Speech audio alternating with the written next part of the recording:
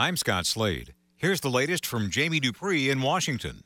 President Trump is back on the campaign trail again today, this time with an evening rally in Council Bluffs, Iowa, in the western part of the state. Once again, as I always say, the schedule tells a story, and the story today is the president playing defense for the GOP, trying to spur Republican turnout and trying to keep the Congress from sliding away from Republicans.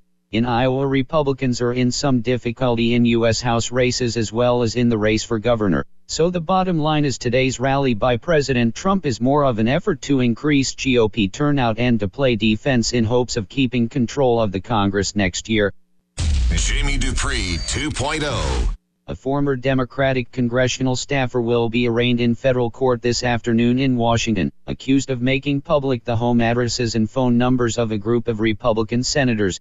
Jackson Kostko most recently worked as a fellow in the congressional office of Texas Democrat Sheila Jackson Lee, who fired Kostko last week after his arrest on Thursday, just 2 days before the Senate finally confirmed Supreme Court Justice Brett Kavanaugh.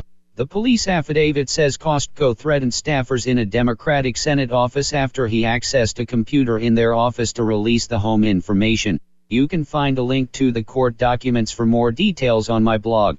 Jamie Dupree 2.0. The Supreme Court will be at full strength today as Justice Brett Kavanaugh will be on the bench for arguments in 2 cases.